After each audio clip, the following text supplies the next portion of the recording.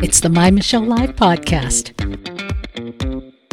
My Michelle Live, Sci Tech Talk, taking the God story to a geeky place. Here's Michelle. Hey, I'm Michelle Mendoza, and we are going to be talking about life today on our Science and Technology Tuesday. Get ready. So really, what is life? Check this out. This is Anthony Hopkins. We're just going to go to Hollywood because we do like to elevate Hollywood as if they are the gurus of all knowledge. They can tell us because they act like it in movies. They can tell us in real life, and sometimes we'll even believe it. Anthony Hopkins on the meaning of life. You know, anything with faith, you can move mountains, and trust and let go and all that sort of thing, you know, and I used to just throw myself into it. And then when the negatives came to my mind, I would, positive sounds in my head, you know, I'd say I can do it, you know, and I used to meditate and visualize myself doing it. And I used to visualize myself on like a kind of, try and visualize myself doing those sort of fanning cards and springing them, and gradually, surprising the power of mind, what happens, you know, your muscles begin to respond. It's like anything really, if you're playing the piano or driving a car, it comes through relaxation. That's the meaning of life, and I leave that thinking, well, that sounds nice, but I'm a bit confused, Anthony. I mean, God bless you. You're trying to find a better way to experience life, but that doesn't really sound like the meaning of life. So let's go to funny man Jim Carrey on the meaning of life. I've often said that I wished people could realize all their dreams and wealth and fame, and so that they could see that it's not where you're going to find your sense of completion. Because life doesn't happen to you, it happens for you. How do I know this? I don't, but I'm making sound, and that's the important thing. Sometimes I think that's the only thing that's important, really, is just letting each other know we're here. Now, it always sounds best when you have emotional music under it, and look, it's life is what you make out of it. Life is happening for you, but really, what is it about? What's the purpose? I think a little later in this, he says, well, there's really no purpose in life but what we give it. And that's a great way to experience life, but still, is that the meaning of life? What is life? An amazing thing that science, every time you turn around, you find another amazing thing that science is able to do. But in those discoveries, in those whoa, aha moments, you can also see a deeper story. And we're going to be looking for the God story together. And in the midst of it, hopefully give you reasons to believe. And now, Reasons to Believe. So welcome with me, Dr. Fuz Rana, Vice President of Research and Apologetics at Reasons to Believe. Fuz is the author of some amazing books. And I tell this story all the time because sometimes we have new listeners, but I was at a science conference of Christian scientists, and I was sitting under one of his teachings, and it was if you've not worked out for a while, imagine going to a gym and suddenly you're with a Olympic training team and you're like trying to keep up. I'm in this conference and I am probably 5 sentences behind. I'm pretty impressed that I could even be there as we're talking about something, as Fuz was talking about something, I don't even remember what it was, but dealing with molecular biology. Now, I say that because, Fuz, you also write a host of books like Who Was Adam? Creating Life in the Lab, Humans 2.0, which is so fascinating. A few of those books are going to fit into our topic today. But you are able to not only wax poetic and go over the heads of most mortals, but you also have a way of relating and writing deep things in science that make us all understand it, but also understand a deeper story. And that's part of what you all do at Reasons to Believe. Dr. Fuz Rana, my old friend, thanks for joining us today, buddy. Michelle, thanks for having me again. It's always fun to hang out with you. Oh, absolutely. And this week, we're taking on a story that to me is fascinating because It's talking about growing artificial cells that behave and divide like natural cells, and the implications. Think about that as you're listening or watching right now, the implications of that. If we can create cells, man-made cells, essentially, can we create man-made life? Can you? And you wrote a book on this, Creating Life in the Lab. You've also written the book, more recently, Humans 2.0, which has an interesting little diddly from a talk show host in Seattle in the beginning. Never mind. But you wrote that book as well, which kind of takes that creating life in the lab to the next level of, are we going to be able to transmigrate into Humans 2.0? Can we not only create a new life, but can we meld that with who we are now and become some cybernetic, futuristic, superhero race? So much to take on. Fuzz, can we just talk about what this story is? Yeah. Well, what you're making reference to, Michelle, is the fact that as biochemists, as life scientists, we are developing such a fundamental understanding of how life works. Okay. And we also simultaneously are developing very powerful tools that allow us to manipulate living systems to the point that we are looking at taking control, quote unquote, of the evolution of life on Earth, including our own evolution as human beings, where we are looking to try to evolve human beings by melding technology with us to create, the post-human species. Or we're looking at going in the lab and being able to engineer novel, non-natural, synthetic life forms of our own design. And this raises, of course, all kinds of very interesting questions, scientifically speaking. It opens up opportunities for incredible technology, but it raises unbelievably profound questions that have ethical and philosophical and theological implications. And it even raises questions about what is our place as human beings in the cosmos. Some of the implications of this story, and maybe we should just spell out this story first of all, are amazing. Medically, the things it can do for people. And, I think, correct me if I'm wrong, but I think oftentimes these kinds of discoveries come from two places. One, can we? And two, what can we do with it? From a place of betterment for all of the things that we can do. But I wanted to talk about this particular story that scientists are building an artificial cell that grows and divides like a natural one. Can you give us a little insight into what they're doing and what their thought process behind it is? Sure thing. Well, this is work that really represents the latest milestone in a project that's been ongoing for at least 20 years. And this is work headed up by Craig Venter and his team of collaborators, most recently at the J. Craig Venter Institute. And their ultimate goal is to create this artificial cell that is a minimal life form that they can then use kind of as a chassis to add additional genes to create a wide range of microorganisms that can carry out all kinds of different functions, like serving as bioreactors to make pharmaceutical agents or vaccines, or to create biofuels or bioplastics. And so they really see this as the next revolution in technology, ushering us into what we might call the synthetic biology age.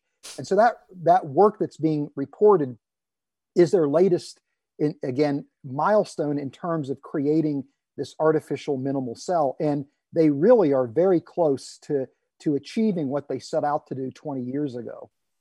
Oof. So the behavior of these cells mimic what happens in real life by natural biological cells, correct? So yes, that's exactly right. Yes. They divide. So are they alive? I think they actually are alive. And part of the reason I say that is because of the way that Craig Venter went about doing this. So instead of starting from the bottom up, where he adds chemicals to create a chemical super system that begins to assume the properties of life.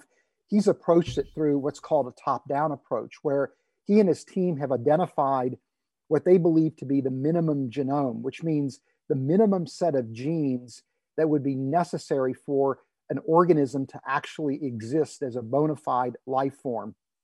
And they discovered that it takes about 400 to 450 different genes in order for life to be possible. And so if you think of a genome as the set of instructions, the genes are portions of those instructions that specify the production of proteins, which are machines inside the cell that carry out certain operations.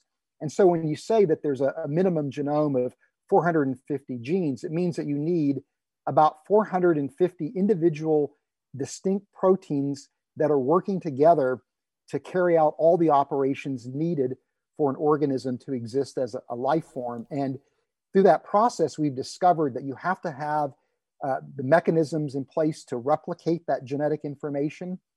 You have to have the machinery in place to build proteins. You have to be able to build the cell envelope and maintain it, and then be able to harvest energy from the environment. And so what they've done is they've, again, created a synthetic version of this minimum genome, and they've used it to reboot an existing cell, transforming it into this artificial non-natural life form. So they really have created a bona fide artificial cell that truly is alive. Okay. So I guess that goes back to some of the opining that you did in your book. What was it, 10 years ago? Forgive me if I don't remember right, Creating Life in the Lab.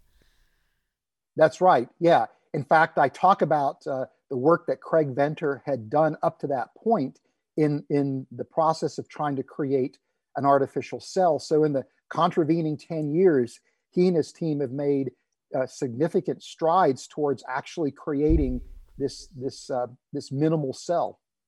All right. And we're looking at a time where it's almost as though we're climbing on top of the Tower of Babel and saying, hey, we can do anything, right?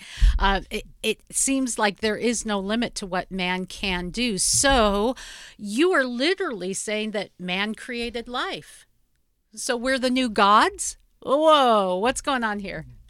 Yeah, well, for those people who hold to a materialistic worldview, when they think about the work that's going on in synthetic biology, they really argue that this is really highlighting, our place in the cosmos, and that it really undermines the idea that there's anything really truly special about life or anything truly special about us as human beings, in the sense that we are able to create and manipulate life at will. That they argue that this is undermining, the biblical account of origins, where we need a creator, to bring life into existence. Oh, but wait, there's more.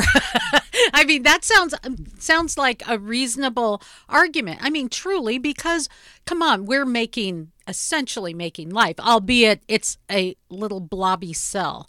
You're not creating a pastrami sandwich or anything, and so don't go bragging quite yet. I mean, it is cool and all, but there is seriously more to the story. Look how excited she is, because it doesn't take a molecular biologist. It could just be a girl like me to say, well, wait a minute, they created this life in the lab. Doesn't that require a bit of intelligence? And by nature, wouldn't that be, I don't know, intelligent design?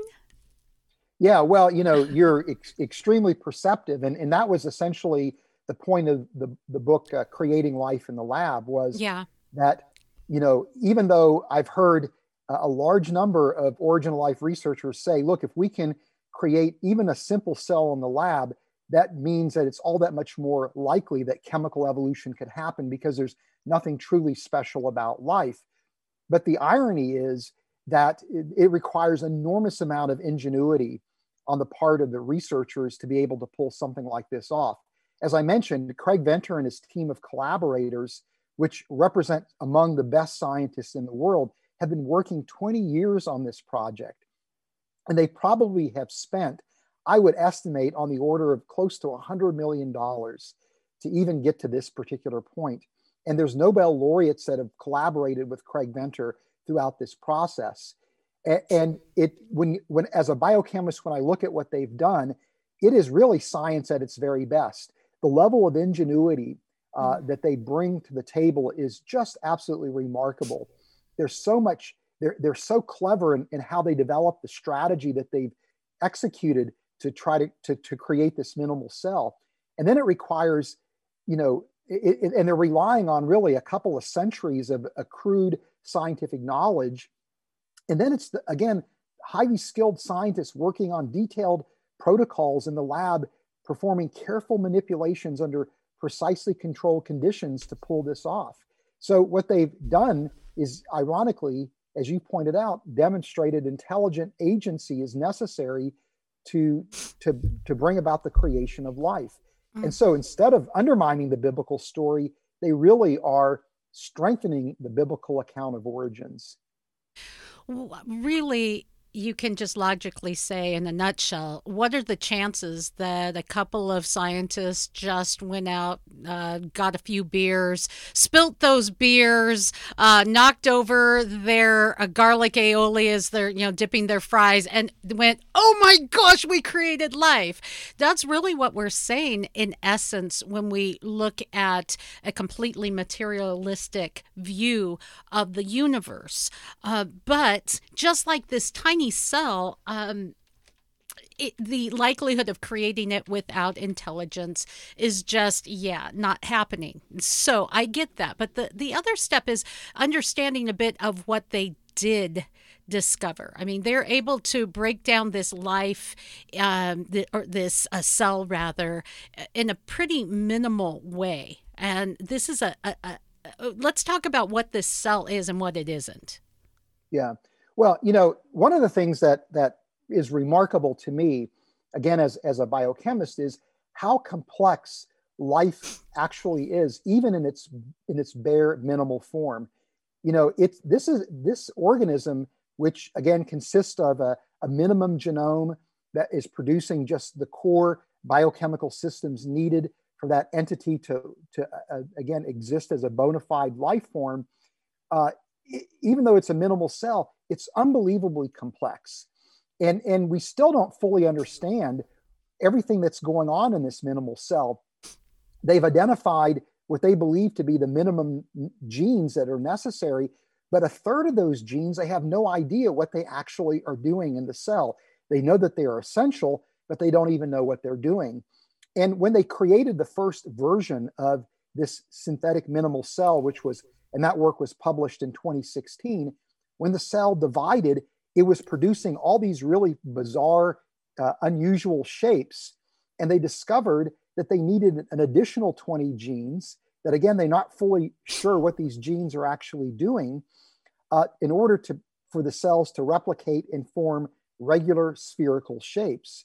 So even though they've identified this minimum genome, we still don't understand everything that is necessary for life in its minimal form.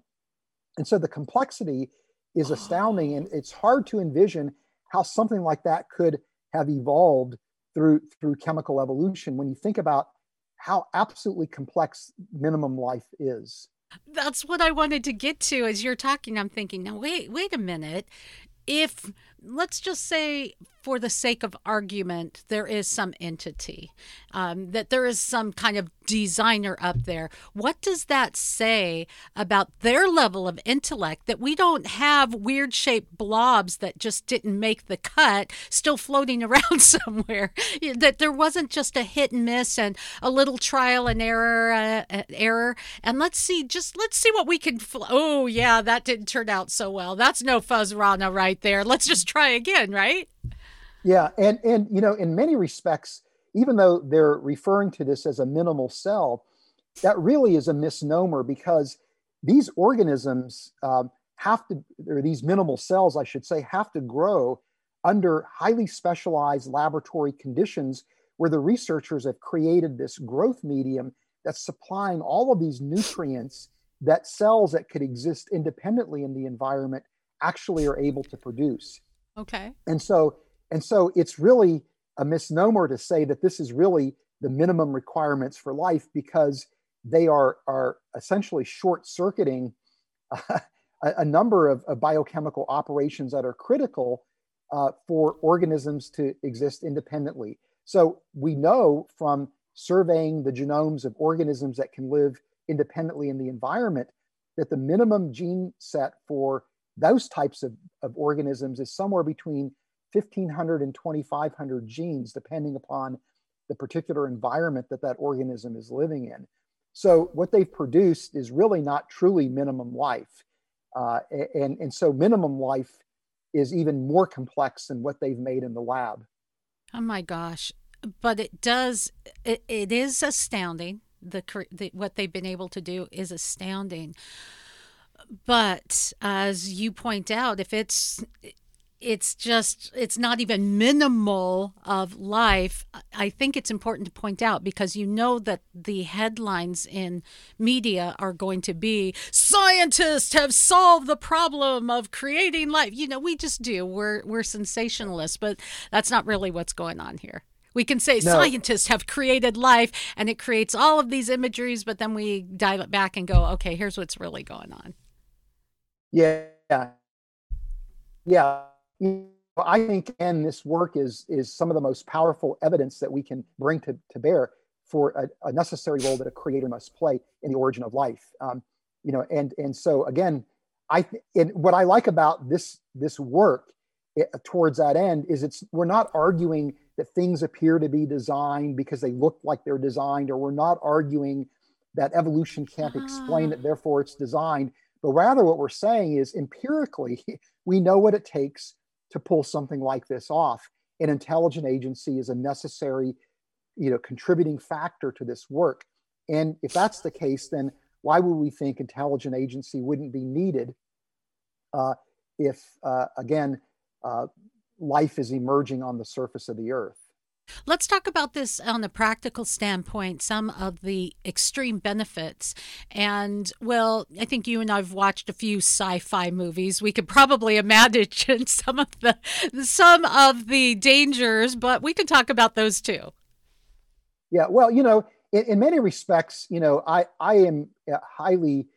I'm very excited about what this work represents in terms of the next wave of technology, because the grand vision of people that are working in synthetic biology in their best moments is to envision creating these bioreactors that can take relatively inexpensive materials like carbon dioxide and ammonia and things like that, and feed them to microorganisms that can convert them into highly valuable products like medicines and vaccines and bioplastics and biofuels. And this technology is going to be produced through green processes. Some people even envision creating microorganisms that could remediate the pollution in the environment. And so this is really very exciting stuff that really is ushering in some exciting possibilities for the future in terms of what this technology could deliver.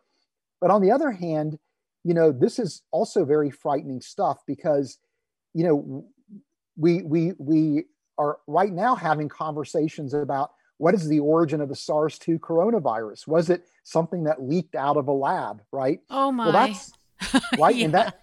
and so that's the concern that I think people have, is that this is very powerful technology, but what if one of these synthetic, microorganisms gets out of the lab or out of the factory and winds up in the environment and suddenly does things that we would never have expected?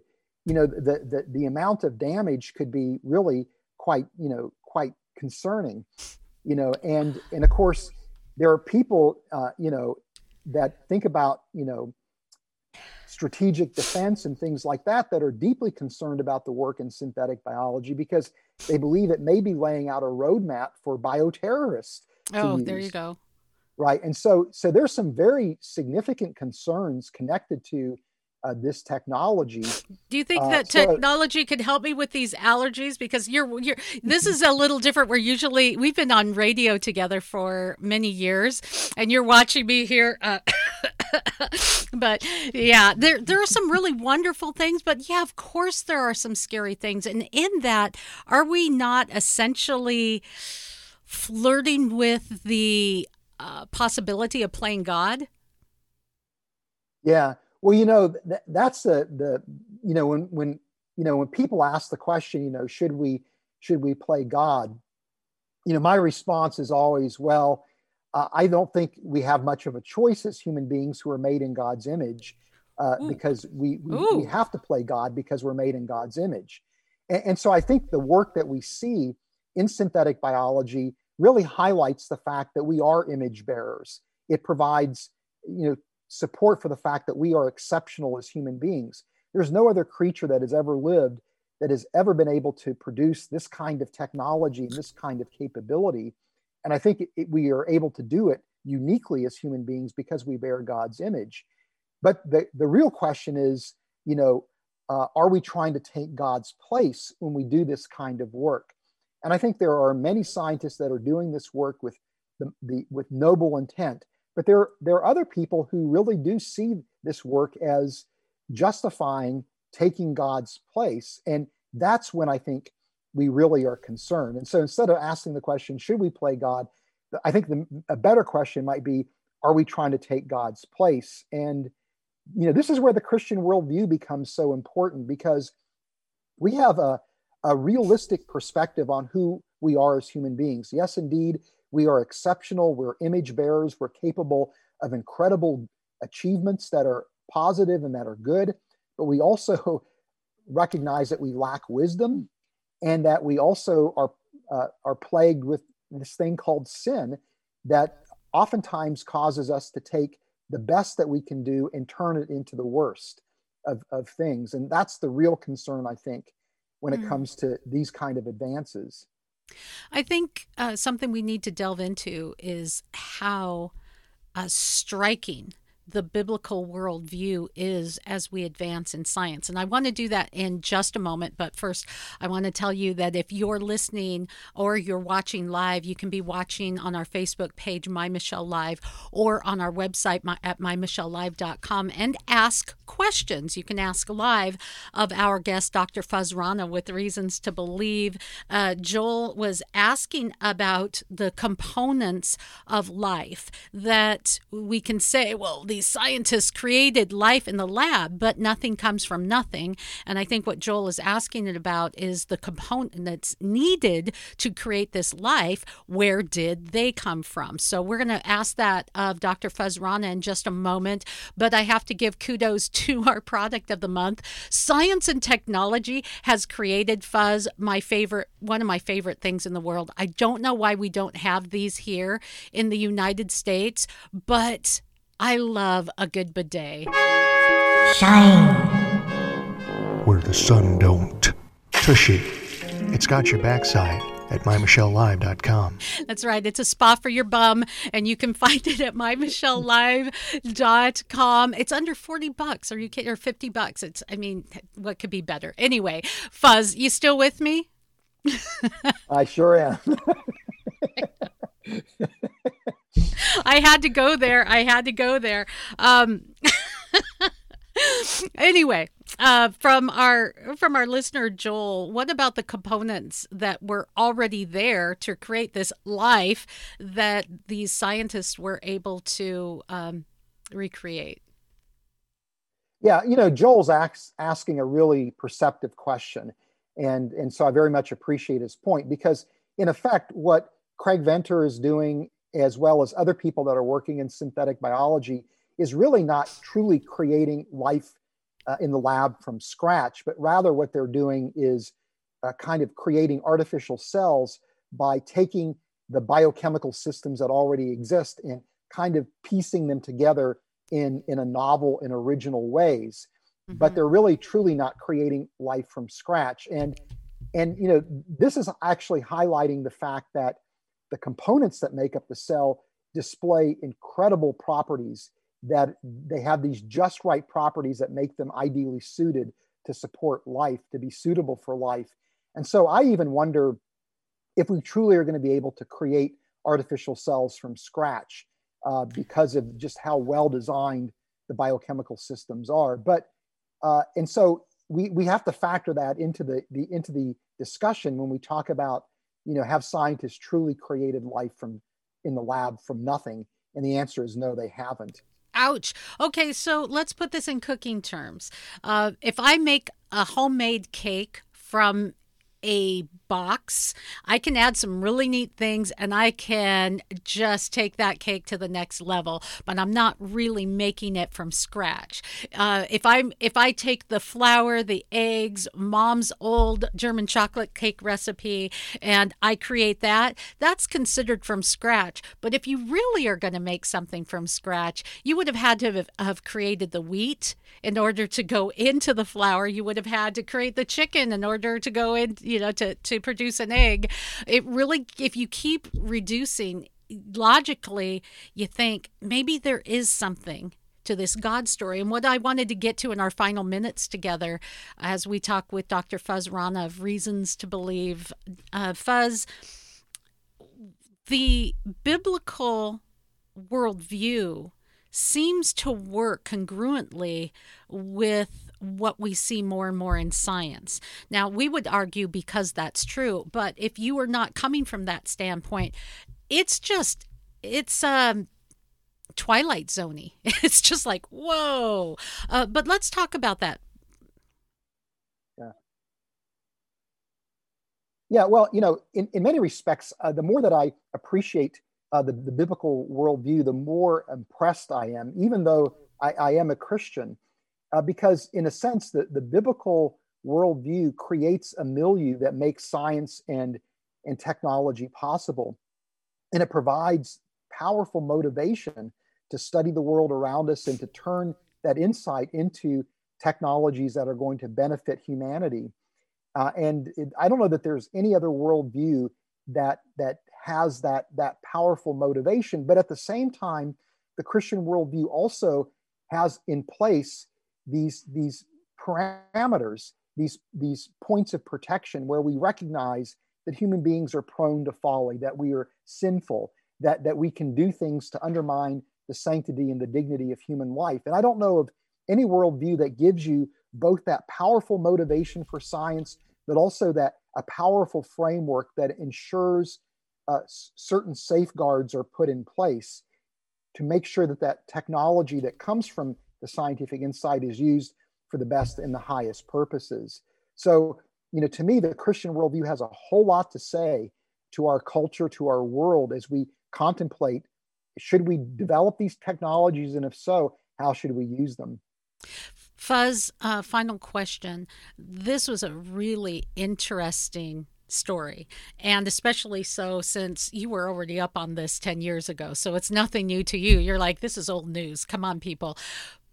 But to me, as you talk about a biblical worldview, I think we would be remiss in not going a little bit past just the intelligent design factor of what took place in creating these cells, of what we see in the universe. It just seems to be logical. And that's maybe something that we can take on an academic level. If you're following me, we're not going all Sunday school out on anyone right now. We're just saying academically, that's what the evidence leads to. But what I did want to get to is something that you often do in your books, and Reasons to Believe, all of the scholars there, is that we can also see evidence, kind of like fingerprints, if you will, of what this intelligent designer is. And I wanted to just get your thoughts on that, because as a molecular biologist, you see those fingerprints in the extraordinary creation on tiny, tiny levels. Yeah.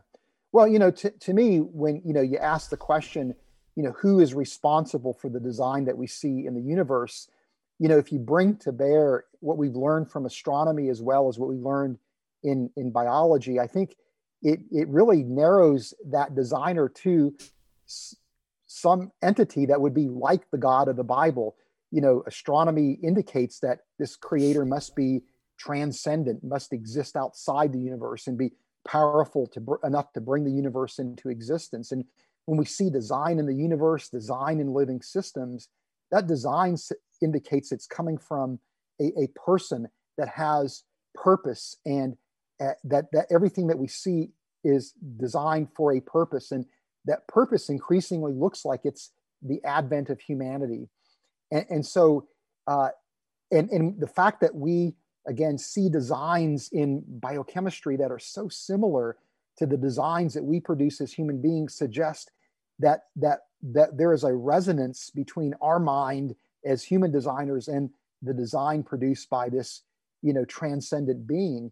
And to me, this fits the biblical view of who human beings are, but it also fits the biblical view of who God is. And it tells us that this God has made us for a purpose. And, to me, what's mind-boggling is that purpose is for us to know him and to be in a relationship with him through the person of Christ. What an amazing thing for me as a scientist to think that the fingerprints I see for that creator are just pointing to the fact that I can have a relationship with the God that brought all this into existence that I marvel at. So we've gone from just a little cell to absolute purpose in our lives, a hope in the midst of all of this craziness. That's something amazing. And that's kind of why I love taking on science and technology on My Michelle Live, because it really does lead us back to the God story. And excuse me for just a moment. I'm going to grab one of your books off my shelf. This is Humans 2.0. A great book that you might want to pick up. I was going to try to find Creating Life in the Lab. Oh, I have that one too. These are some of my favorite books. That's why they're so easy to grab. That's another one of Dr. Rana's books. I'm not there reading romance novels, people. These are the books. In fact, oh my goodness, was it like 4 years ago, I came down to see you all there at the headquarters of Reasons to Believe in Southern California. These folks were so amazing. They had a beautiful spread there. I got to sit down with these brilliant minds of the scholars there, and then they took me to their bookstore and said, pick something out, anything you want. Dude, I was like a kid in a candy store. I'm like, my eyes were this big. And I'm thinking to myself, don't be greedy. But no, seriously, the books you can find them at reasons.org. You can go through a link on My Michelle Live. I am telling you, having a better understanding in a logical way of the universe and of science, that's what they're all about, and I love it. And it always comes back to the God story, and that's why we are such good friends, right? Yeah. It's so much fun to have you, Fuzz. It really is. Thanks for making time for us today. Oh, my pleasure. Again, I always enjoy talking with you, Michelle. So thanks for being so welcoming. Big hi to everyone there, all right? Love those guys there. Try not to dance. More SciTech Talk at mymichellelive.com.